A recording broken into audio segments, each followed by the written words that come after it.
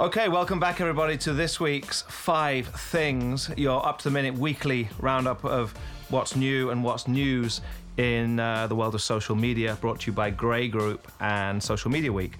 This is the week of November 25th, so if you celebrate it, then happy Thanksgiving.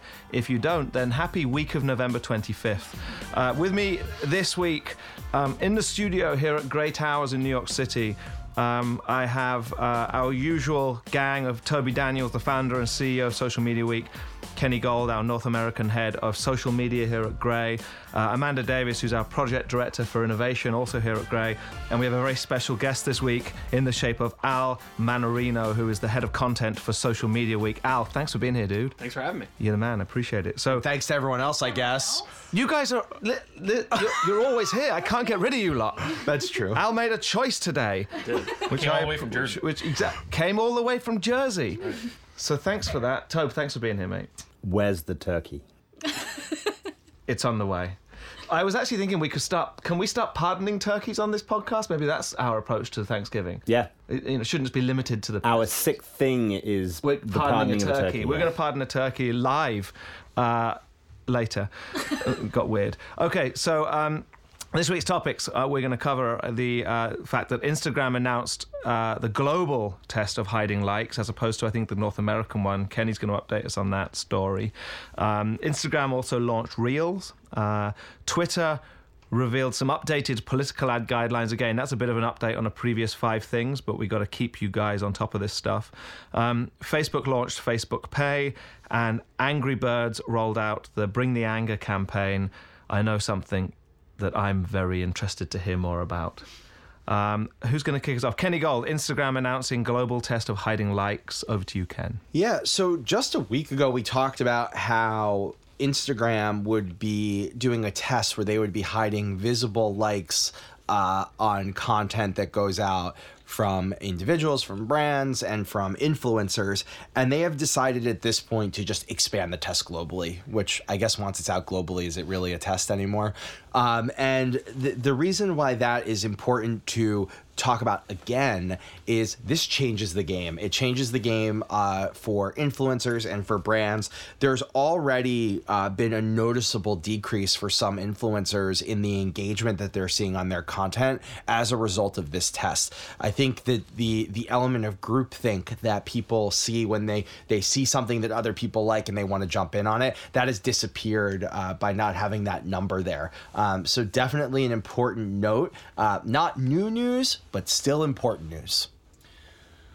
Well, we certainly hashed this one out on the last episode. So it's interesting, I think, to explore it again, particularly when we think about this as part of like the global rollout. Like, what is the impact of this? Like, what are the implications? How is it going to change behavior on the platform? I always want to look at this through the lens of how it's going to help people feel better about themselves ultimately in regards to like how they're using social media. Is this going to have a significant effect on people's well-being? And ultimately, is that going to actually start to chip away at some of the kind of like serious issues we have in regards to people's relationship to technology, people's relationship to social media, and their general propensity to be drawn in to these apps and these environments in regards to how they scrutinize their own individual popularity or the popularity of their posts. So just fascinated to see how this pans out. Yeah, I don't think it changes the way that community is built on content. I think it'll be curious to see how it impacts the way that influencers see their engagement numbers go up or down. But when you think about what Facebook and Instagram are trying to do, they're trying to make the experience better for their users, not for their marketers. And I think that in doing this, they are creating a more empathetic platform. So we'll see how it goes. Are you seeing that? So one of the things that Grey and Social Media Week, or Grey is proud to be part of with the Social Media Week guys, are the Empathy Day training sessions that you are now running. Are you seeing coming out of those, and those are sessions geared towards high school kids and understanding how to be empathetic in social channels. Are you seeing elements coming out of that would support the point you previously made, that removing the likes removes some of the pressure to some extent in that setting? It's interesting bringing that up. So actually, in a week's time, we're going to be rolling out a whole week-long series of Empathy Day events. We'll be obviously hosting one here at Grey, and we'll be hosting a number of other events throughout New York City, bringing high school students together with like industry influencers and leaders to kind of discuss and brainstorm and talk about this, and ultimately look at how we can increase empathetic behavior on social media. When we ran the pilot of this in London, we did a poll and we asked this question, which was like, what can we as an industry do to impact the fact that empathy is in decline, particularly among young people? The number one thing was education, like more education, more help in terms of helping young people on-ramp to social media and think about like their own individual responsibility and how they should be sort of conducting themselves in behavior. And number two was to do with like tools, like, introduce tools that just make it harder to act negatively or behave in negative ways and create and spread toxic content. Tools that offer the ability for people to stop and think before they post, and tools that also make it easy for people to take down content, obviously, that is negative in nature. So it was really interesting that education was number one, but tools was number two. So, the removing the likes plays into that. Certainly, it's a very much a part of the kind of the bigger picture. Yeah, I appreciate that. So next thing, number two things.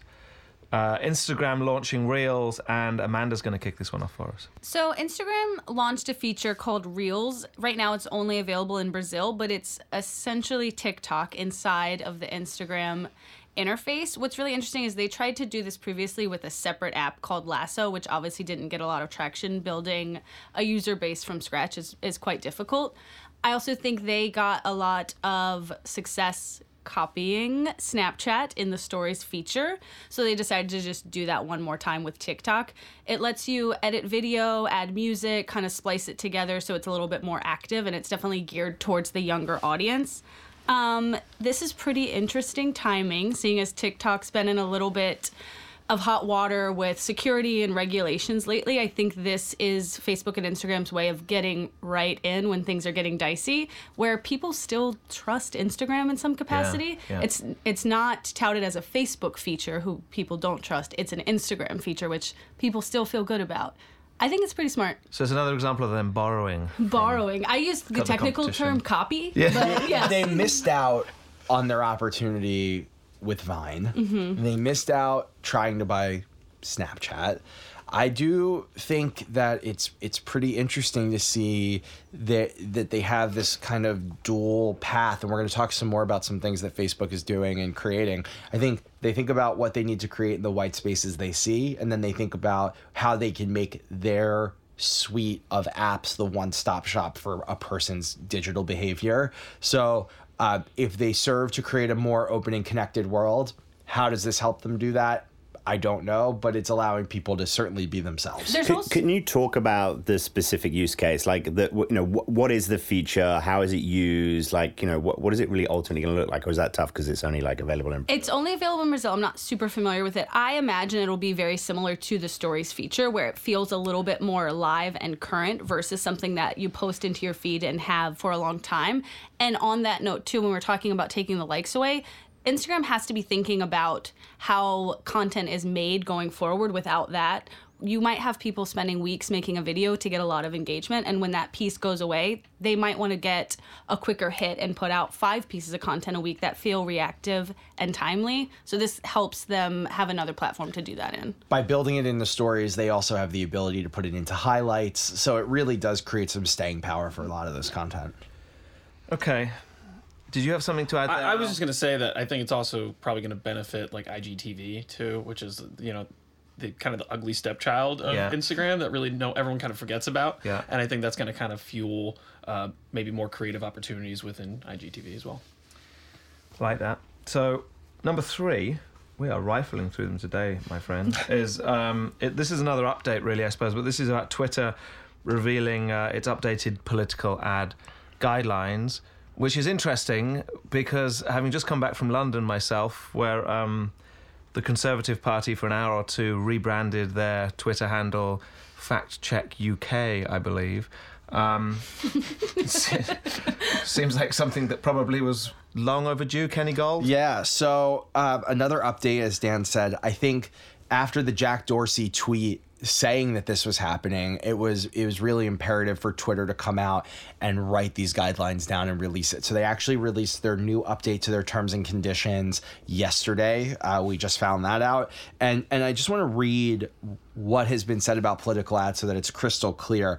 The platform's new guidelines now exclude, quote, ads of any type by candidates, political parties, or elected or appointed government officials. They've also, in addition, have given groups, activism groups, political campaigns, the ability, or non-politically affiliated groups, the ability to create cause-based advertising for a very limited run. So it's not about promoting necessarily a candidate or a group, but about an individual cause. It will be highly regulated, and people will be able to see that it's running for a limited time. So I think the discourse, if you think about, we talked about topics on Twitter, they're making it easier to have conversations around a topic or an interesting group of information. Where they're not allowing people to do is sort of this self-promotion in a way that could be disingenuous or disruptive to the overall user experience.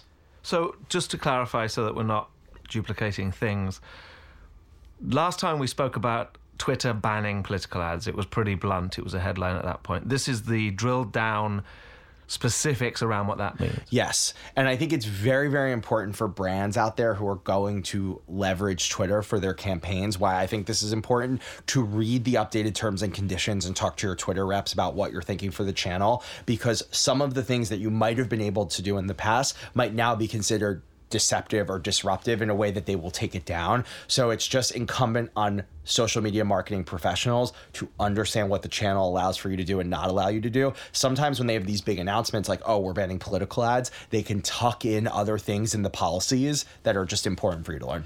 The only reason I want to ever talk about this again on this show is to discuss the loopholes that people have found in these guidelines. Because the one thing that we know about political campaigns and the amount of money that flows through them and the impact that that money has on technology innovation, whether it's like going back to the kind of cabled sort of TV days or the internet and now social media, is that it can be highly influential. They will figure out and find a way to work the system, discover the loopholes, to still be able to do what they ultimately want to do, which is to obviously manipulate the message, hyper target people, bombard them with kind of like political ads. So I'm interested to see whether that's going to happen, whether there are such loopholes, or whether Twitter's done a really good job in these guidelines. But I'll still go back to my kind of point from the last show, which is that this isn't as significant as the headlines suggest. I completely agree. And because it is only regulating the paid promotion of it, makes it sort of one note. President Trump still has 67 million followers on Twitter. His ability to push out a piece of organic content on Twitter is still there. He still has the free speech to promote whatever he wants to promote organically. This is just trying to take out the deceptiveness that can be done through promoted political ads. So the headlines, it's incumbent on journalists out there to be very thorough when they report what this is actually doing. If they've been able to kind of identify like what is an elected official in regards to these guidelines, they should also have some guidelines in there about like elected officials just simply are not allowed to lie on the internet. And if they're found doing so, they should be banned from the platforms that they are using. That's the kind of stuff that I would be interested in. There wouldn't be any left. No. Why don't you run for office? What are we waiting for? He's not allowed to. Oh, that's right. Well, as you can tell by my accent, I would struggle a little bit in this country. I don't think they'd even let me run for office in the UK. Nobody's quite sure what that accent is. So it may come as no surprise to our listener that that this is not a political podcast, so we'll move past the politics. Or that any of the people on this show know anything about politics. Literally none. Yeah. Hence why it's 5 things in social media, because That's what we know about. Anybody can speak about that. All right, let's move on. So let's move past the politics to another topic that I'm sure we're going to dive into in a political sense. Facebook launching Facebook Pay. Toby Daniels. I actually can't wait for the fifth thing, because that's going to be the point at which we can all sort of breathe a sigh of relief and like talk about something that we actually feel comfortable about. But yeah, okay, Facebook Pay. So first of all, I just want to say that I actually tested out this product this morning, and I sent my wife $1 on Facebook Messenger, which was very exciting for my wife, obviously. Yeah. First time that's obviously ever happened. And we're big users of Venmo, like as probably most of us are. We use Venmo a ton in kind of like, you know, the sort of economics of running the Dantrees.inc. But I'm really excited to see this feature rolled out personally, because of the fact that I just use so many of these different products, and not everybody uses Venmo. So simply when it comes to being able to exchange money between friends, which is one aspect of the Facebook Pay feature, I think this is going to be great because of the ubiquitousness of these different platforms. It will just make it more straightforward, more fluid, more frictionless to be able to do that. But let me sort of take a step back and just talk about like what this really is. So Facebook have announced what is essentially what they're calling a cross-platform payment system called Facebook Pay. The new service will facilitate payments, including things like fundraising, person-to-person payments, which is what I was just talking about, event tickets, in-game purchases, select Facebook Marketplace purchases. I'm not really sure what that means, across all of their different platforms, so Facebook Messenger, Instagram, and WhatsApp. As a user, all you have to do, and I as I say, I tested this out this morning, is you just select the dollar symbol within Messenger. It basically pulls up the option to be able to either link a debit card or PayPal. You link PayPal, you log in, and then from that point forward, you can basically just sort of transact within the various different platforms. Is it free? That's a phenomenally important question that I don't necessarily have the answer to. If we think about Venmo, there is no transaction fee, so we know that's free. So I would be obviously interested. We'll come back and answer that question somehow. One of our researchers right now is frantically Googling whether or not this is free. Right. Oh, it's free. I just asked Toby for money. Oh, you did? Yeah. It won't be free for Toby, but... Like I said, one of our researchers was doing it. Thank you, Ken. So Can you hit accept? I will do in a minute. Yeah. Okay. So I've talked about this in kind of the positive terms. There's a real utility to this. Obviously, it's something that Facebook has needed to roll out for lots of different reasons. I think people want it. There's a sort of a pent up demand for this type of utility.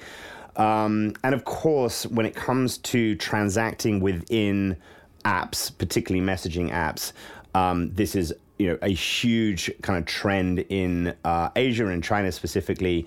And what I think we're going to start to see is this continued shift away from sort of cash towards cashless payment systems that exist within these different environments. And I think in the not too distant future, we're going to do all of our transacting via our mobile phones and through these types of applications and services.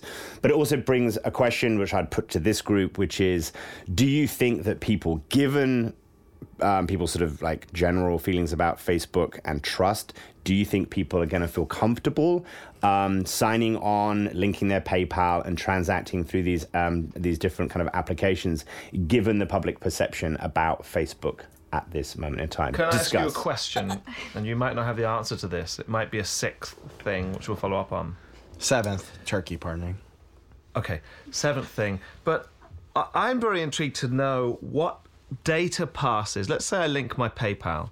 What data passes from PayPal to Facebook that is either interesting to Facebook or that they don't already have? Like, is that why this might not be free, because we're paying in some other way? Do we know anything about that? Let's see. I would think so. I would think they're just trying to get more of like our spending habits and how much we're spending on a weekly basis, what we're spending on, how we're the exchange between, like we were saying, friends, like relationships and things like that. I've been watching a lot of Mr. Robot lately, and this is like starting more and more to feel like E-Corp, just because now they have that like kind of the E-coin. And I think that's why, and I know we were about to basically say in unison why like people are not going to be like really too amped about this, is like not only because they already have like Venmo, or was it Zello, like Cash App, like PayPal. in and of itself, but it's really the real problem is the trust issue. I don't think we're going to get past that at this moment in time, at least. Sorry, go on, Matt. I was going to say, I think the trust issue is important, and I also am curious to see who they think the audience of this feature is going to be. When you look at younger people who are doing a lot of cashless transaction, they're not really on Facebook that much, and they're definitely not on Facebook Messenger. So I don't think this is going to answer a need case that exists with an audience under 30. In the U.S. In the U.S. I also feel like Venmo has cornered the market a little bit on cashless transaction in the older generations globally. I don't see a need for this in user behavior. Here's how lazy I am. Here's just one detail on how lazy I am.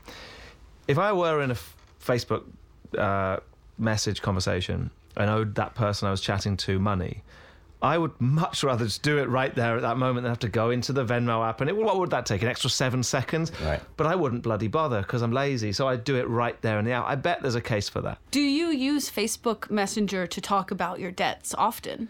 My debts. Yeah, only to my wife, Who works at Facebook? who works at Facebook, and therefore I probably wouldn't be giving her the money back anyway. Right. But I can tell you who won't be using it, and that's Al. And I think that's going to come as a bit of a blow to Facebook. Well, listen, I think we this has come up a lot on this podcast and probably will continue to.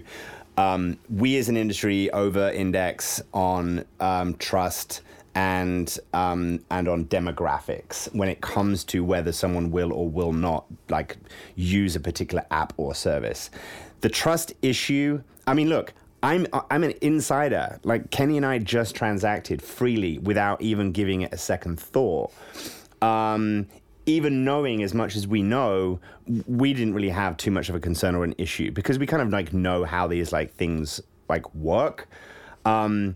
I think where this is going to become really popular as a utility is between close friends and family, where there's just like a big and regular exchange of money for whatever different reasons.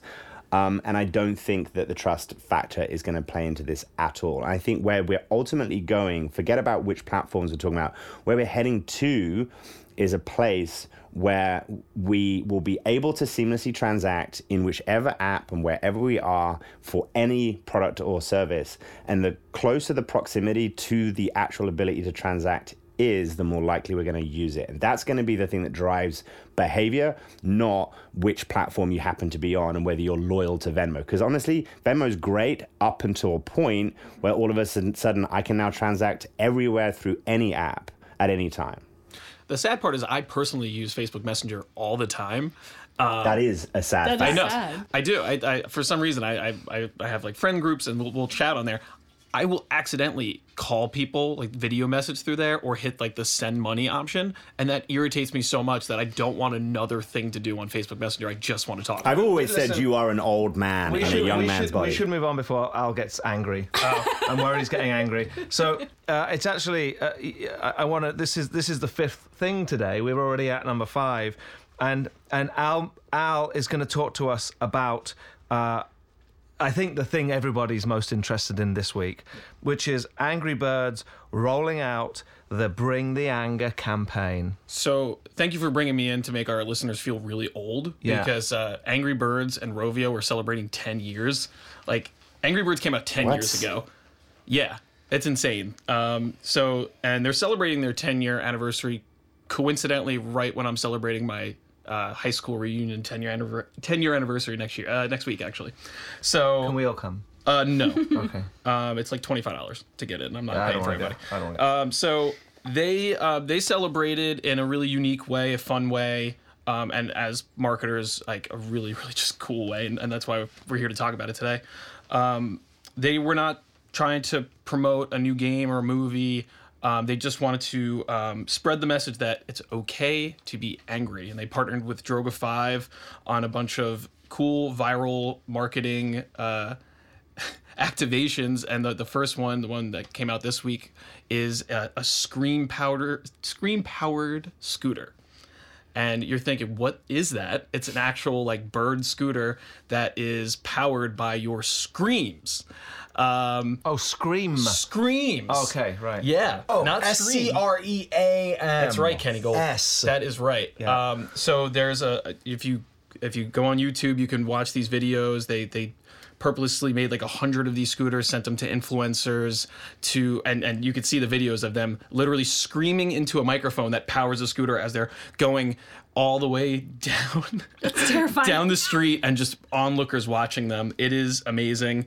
They use little paid media to do this. It was all about the activation, all about the influencers they got involved.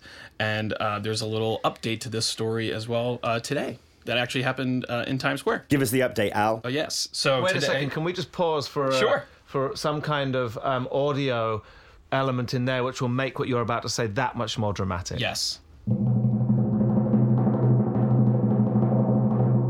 And go. Awesome. So today, November 21st, they actually installed in Times Square a venting machine. Venting, not vending. Venting. Do you want to spell it out for us? Kenny knows Kenny? what venting is. Awesome. So they installed a venting machine in Times Square where people can walk up and literally beat up machine, punch it, shake it, and they will get a prize, venting out their anger, celebrating this this Bring the Anger campaign that they've been doing. Okay. I have a lot of thoughts. Yeah, go. 2 thoughts. One, to say that they're not doing this to market a product or a game or something else is beautifully naive. There's Yes. something coming in the future, if not already existing. That's aside. 2, I don't mean to tear this apart. I don't love this idea because these are very traditional ways of releasing anger and anxiety and negative feelings of screaming and punching.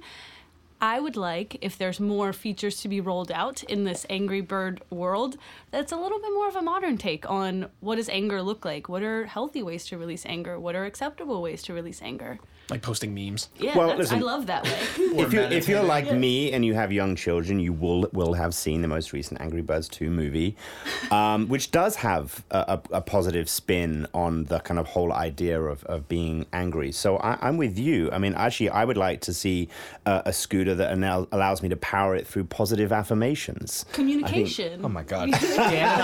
One time Dan and I were in LA and we were scootering around on birds and he was screaming at me so much because he was going fast and I, as a neurotic little Jewish man, was going very slow. So his scooter would have been fully powered and mine would have been powered on fear. So Well, maybe listen, we got to change this activation. On the bombshell of powering Kenny Gold via fear, I want to wrap up this week's 5 things because we need to get the turkey in the studio so we can pardon it. And then I also need to do some housekeeping here on this episode of the podcast and let our listener, so Mum, know that we won't be here for the week of December 2nd because we record this on a Thursday and next Thursday is Thanksgiving. This Thursday is Thanksgiving. So you have to excuse me, I'm British. I'm still catching up on all this stuff. So we're not here week of December 2nd, but that just leaves me to thank Al for coming in today. Thank you, man. And then Amanda, Kenny, and Toby, as per usual. I have been Dan Bennett. I just want to say, I'm thankful for you as our fearless leader, and I am thankful for Andrew Pattee, who writes the 5 things with our team here every single week. So this Thanksgiving, that's who I'm thankful for. I'm thankful that we can edit that out. I'm thankful for you being a... Have a great Thanksgiving, everybody, and we will see you in 2 weeks. Thank you very much. The 5 Things is produced by Andrew Pattee, Joey Scarillo, and Christina Torres, and recorded at Townhouse Studios. Gray is a global creative agency whose mission is putting famously effective ideas into the world. Social Media Week is a leading conference and industry news platform that curates and shares insights, emerging trends, and best practices with the world's smartest digital marketers. Gray is the exclusive global creative insights partner for Social Media Week. Check out more at gray.com.